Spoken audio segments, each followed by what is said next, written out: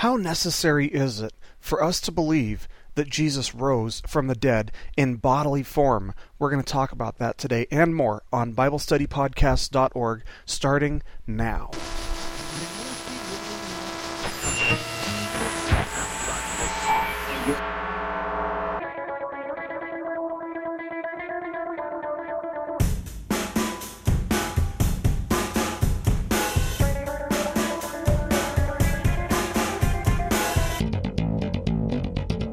Hello, everybody, and welcome to BibleStudyPodcast.org. Today is Wednesday, August the 13th of 2008, and I'm your host, Toby Logsdon.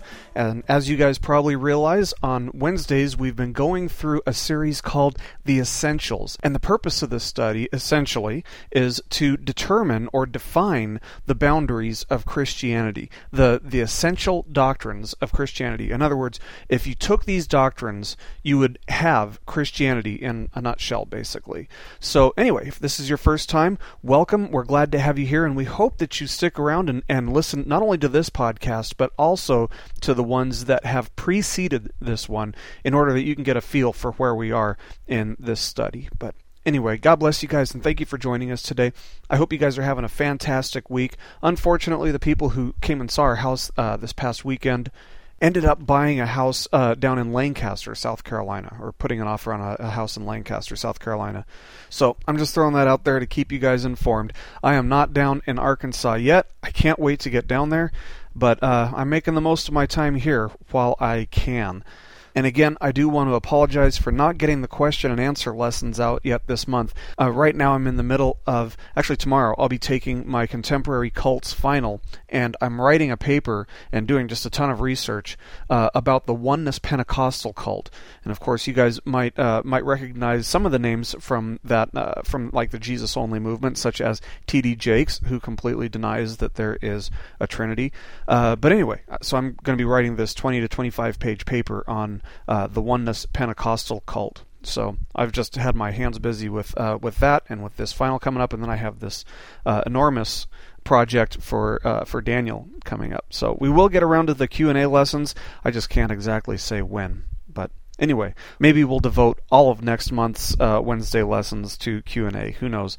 Or maybe we'll just do one every Saturday. But I've got to get all this other schoolwork out of the way, and then I'll be freed up quite a bit to be able to do that stuff. But anyway, let's go ahead and get started today with a quick word of prayer. Heavenly Father, we just thank you so much for your word. We thank you, Lord, that we can learn so much about you when we open up your word and open up our minds to understanding you. So I just pray, Lord, that you will give us clarity of mind today, help us to have pure thoughts, and help us to focus on you in order that we can get to know you better, Lord. We love you. We dedicate this time to you. In Jesus' name, amen. Well, one thing I hope that you guys have all noticed as we've been going through our study here of these doctrines which define Christianity is that they sort of naturally or logically flow together. You know, one will flow right from another, and it's like if you deny one, it will typically involve the necessary denial of any other doctrine or any other belief which logically follows after it. Well, last week we talked about why it's necessary to defend the doctrine of Christ's substitutionary atonement. And if you'll recall, we determined that it's essential to Christianity because without the substitutionary death of Christ on our behalf, we are left to pay for our own sins. And that's why it's called substitutionary, because Jesus was essentially standing in our place as our substitute. The Bible doesn't make it explicitly necessary that we believe that Jesus was crucified and died, but, and this is the key part, the Bible does make it explicitly clear that in order to be saved, we absolutely must believe that Christ was raised from the grave. Since Jesus couldn't have raised from the dead if he hadn't died, however, the belief that Jesus died for our sins is a belief that is implicitly necessary. So belief in the substitutionary death of Christ is implicitly necessary, but not explicitly necessary. Because, again, Scripture is explicitly clear that to be saved, we must believe that Jesus rose from the dead. In Romans chapter 10, verse 9, we read, quote, that if you confess with your mouth Jesus as Lord and believe in your heart that God raised him from the dead, you will be saved. This verse, it makes it abundantly clear. It makes it a very black and white issue. One has to believe that God raised Jesus from the dead to be saved. Why must one believe that Jesus was raised from the dead? Well, it's because it's central to our atonement. For those of you who are maybe following along in our study on the book of Romans, which we do on Mondays, you'll remember that Paul wrote, quote, "He who was delivered over because of our transgressions and was raised because of our justification." And that's Romans chapter 4, verse 25. Well, why was he raised? He was raised because of our justification. The fact that Jesus rose from the dead is proof that God's wrath against sin and his justice were both satisfied by the substitutionary death of Christ. And if you need clarification on that, or you need to review that, be sure to go back and listen to that lesson. That, again, was Romans chapter 4, verse 25, which, of course, is still available on BibleStudyPodcasts.org. But Paul reaffirms the importance of the resurrection when he wrote to the Corinthian church in 1 Corinthians chapter 15. And chapter 15 of 1 Corinthians is really key to the whole doctrine of the resurrection of Christ. So we'll be covering that chapter a lot here. But in 1 Corinthians chapter 15, verses 1 through 4, we read, quote, "Now I make known to you, brethren, the gospel which I preached to you, which also you received, in which also you stand, by which also you are saved, if you hold fast the word which I preached to you, unless you believed in vain. For I delivered to you as of first importance what I also received, that Christ died for our sins according to the Scriptures, and that he was buried, and that he was raised on the third day according to the Scriptures." Now, when we read this, note that he had said that it was of first importance to teach the death, burial, and resurrection of Jesus. The very essence of the gospel message relies on the death and resurrection of Christ. Without his resurrection, what would happen? Well, Paul continues writing in his letter to the church at Corinth, and he says, "Now if Christ is preached that he has been raised from the dead, how do some among you say that there is no resurrection of the dead? But if there is no resurrection of the dead, not even Christ has been raised. And if Christ has not been raised, then our preaching is vain. Your faith is also vain." And that's 1 Corinthians chapter 15, verses 12 through 14. So Paul then reiterates in verse 17, writing, "And if Christ has not been raised, your faith is worthless. You are still in your sins." Well, why are we still in our sins if Christ hasn't been raised?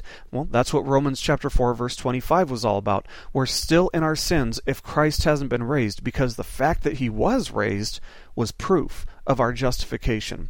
Now, if you'll recall back to verse 4 of that passage where Paul was saying that Jesus was raised according to the Scriptures, you might ask yourself, what is Paul referring to there?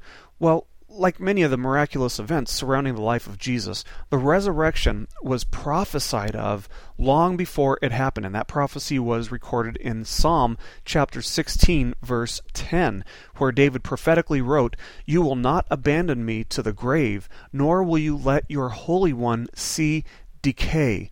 Well, what this verse is saying is that the Messiah, who of course would be the Holy One, would be raised from the dead before there was time for his body to decay.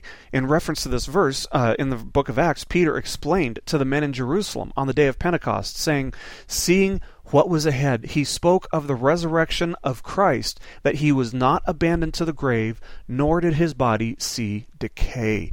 And of course that was Acts chapter 2, verse 31. So, this wasn't the only prophecy of Jesus' resurrection. There are actually a few in the Old Testament.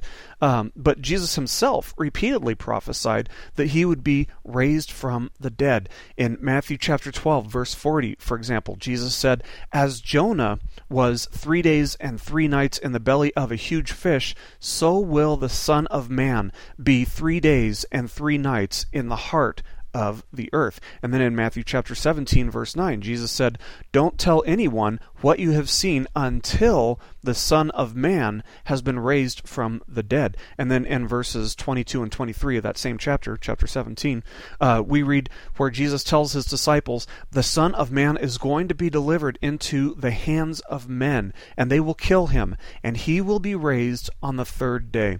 And then in John chapter 2, verse 19, we read Jesus telling the Pharisees, destroy this temple, and in 3 days I will raise it up. So definitely Jesus knew what was coming. He knew that he was going to be killed, and he knew that he was going to be resurrected on the third day.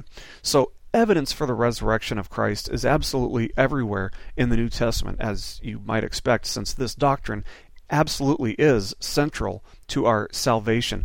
We find eyewitness testimony bearing witness to the resurrection of Christ in each of the 4 Gospels, of course, and we also find it in Paul's writings as well. And when we put it all together, we find that Jesus appeared to over 500 people on 12 occasions over a period of 40 days, which started with the day of the resurrection. So for those of you who have your Bibles handy, and you might want to know where to find this testimony for yourselves if you're not familiar with the Bible, if you're a young Christian or a new Christian and you've never read this stuff, write down these passages and read them when you get a chance. The first one is Matthew chapter 28.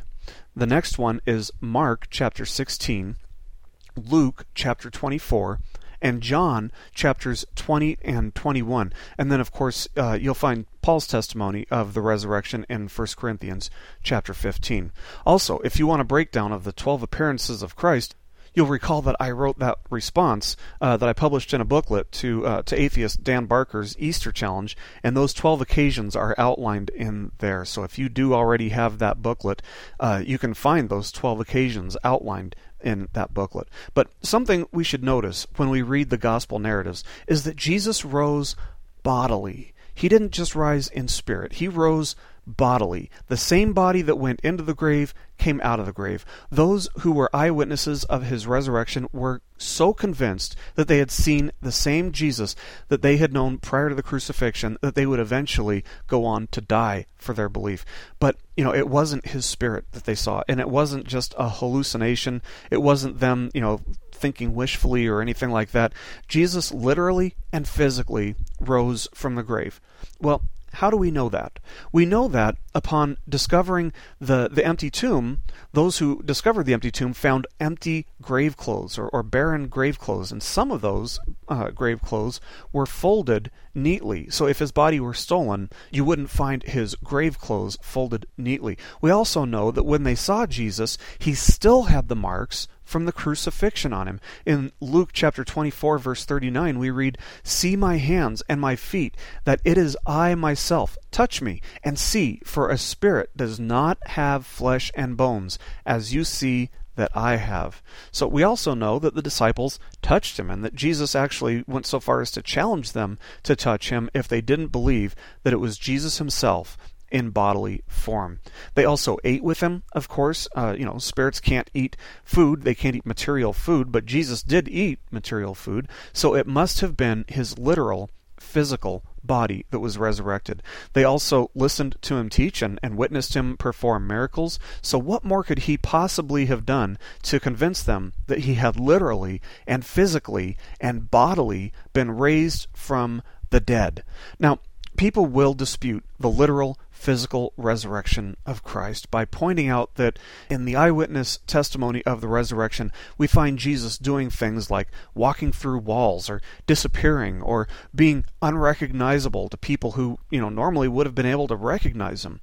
But let's talk about that for a second. In response, if you read through the gospel narratives, what would give anybody the impression that Jesus couldn't have walked through walls prior to his resurrection? In other words, throughout his ministry, he did things that were supernatural. Walking through walls is pretty supernatural. Further, we have to note that the text doesn't actually say that Jesus walked through any walls. Rather, John chapter 20, verse 19 tells us that the disciples were locked indoors when Jesus suddenly stood in their midst.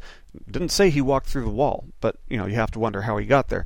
But that's beside the point. Or what about how he disappeared from the presence of believers after he was resurrected? In Luke chapter 24, verse 31, we read, "Then their eyes were opened, and they recognized him, and he vanished from their sight."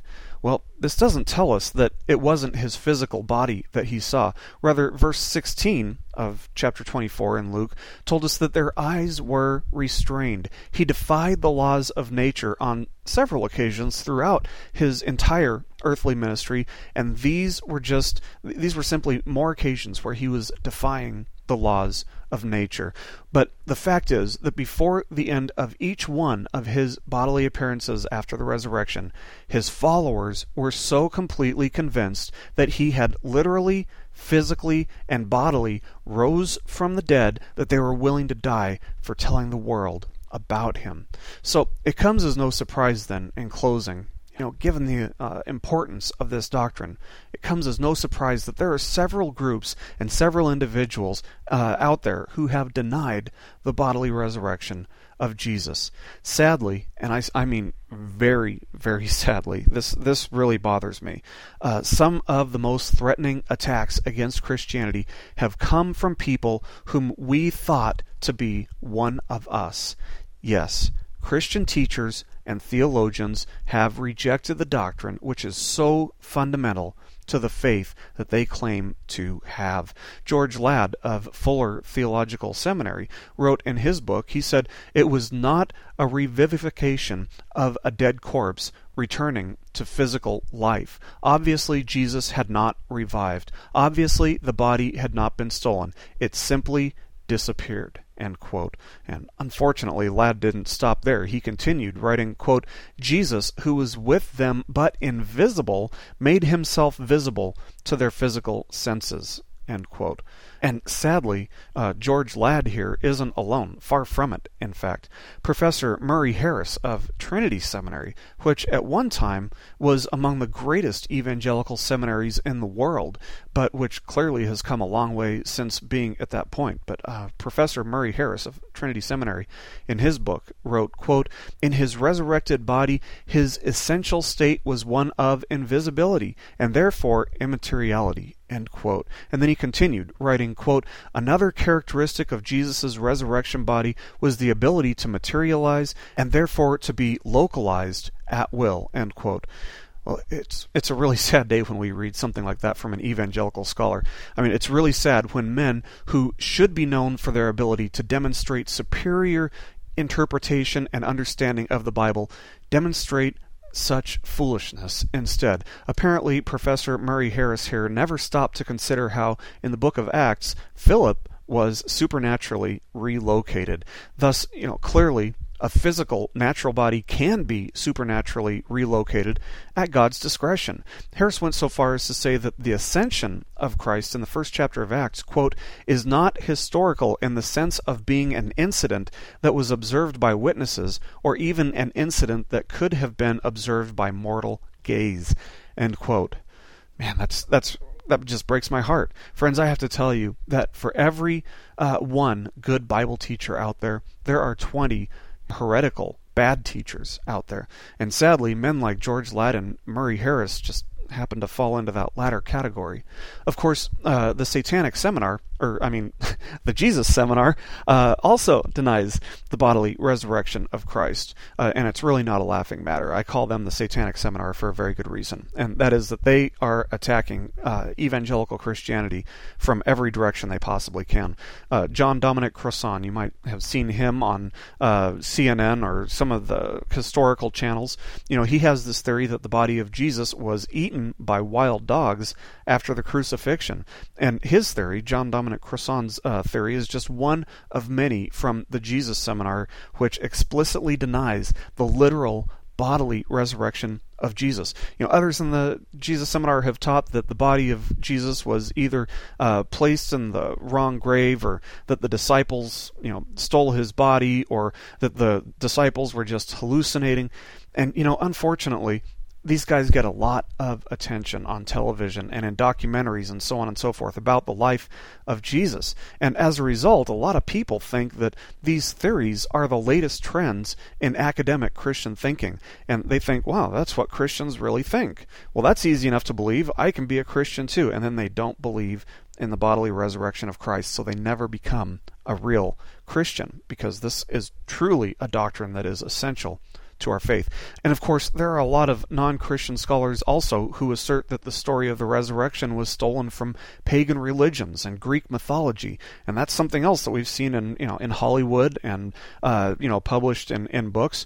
But this is a charge that we've already really responded to in previous lessons. There were no pagan religions or mythological stories of a God who became fully human, died for humanity, and who rose bodily from the grave. None. Unlike the tales and myths of these pagan religions, Scripture is based on eyewitness testimony. In 2 Peter chapter 1 verse 16, Peter wrote, "We did not follow cleverly invented stories when we told you about the power and coming of our Lord Jesus Christ, but we were eyewitnesses to His majesty."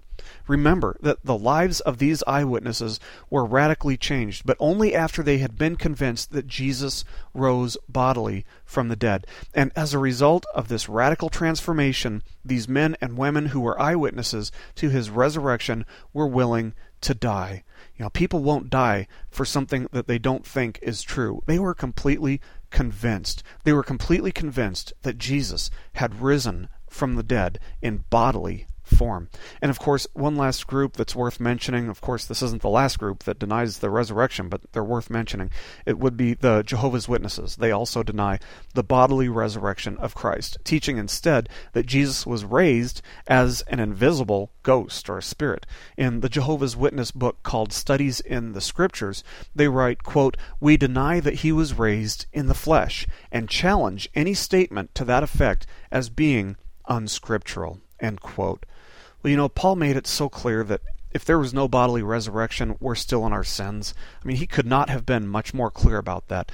But the bodily resurrection was the ultimate proof of our justification, and that's why it's so important. And for that reason, the bodily resurrection of Christ is a doctrine that we can't compromise on and which is essential to Christianity.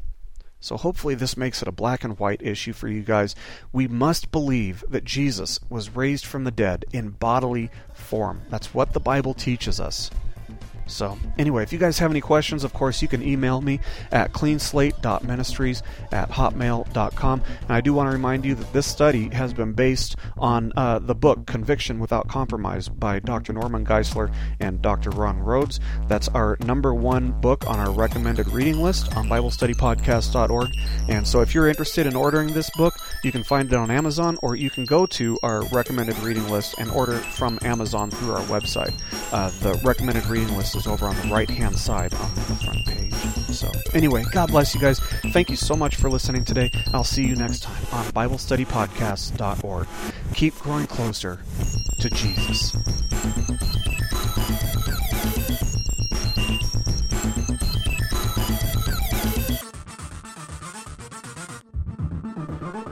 This lesson has been brought to you by BibleStudyPodcast.org, a paraministry of Clean Slate Evangelical Ministries, which is a nonprofit, listener-supported ministry based in Monroe, North Carolina.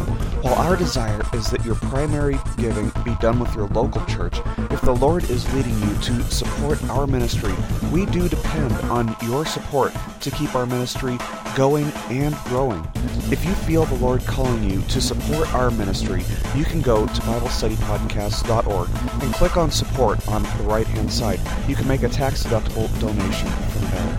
By doing so, you'll be helping us to reach multitudes of people each and every month from around the world who, just like yourself, desire to find answers and meaning in Scripture. We thank you for listening today, and we pray that the Lord blesses you and draws you closer to Him. Keep growing closer to Jesus.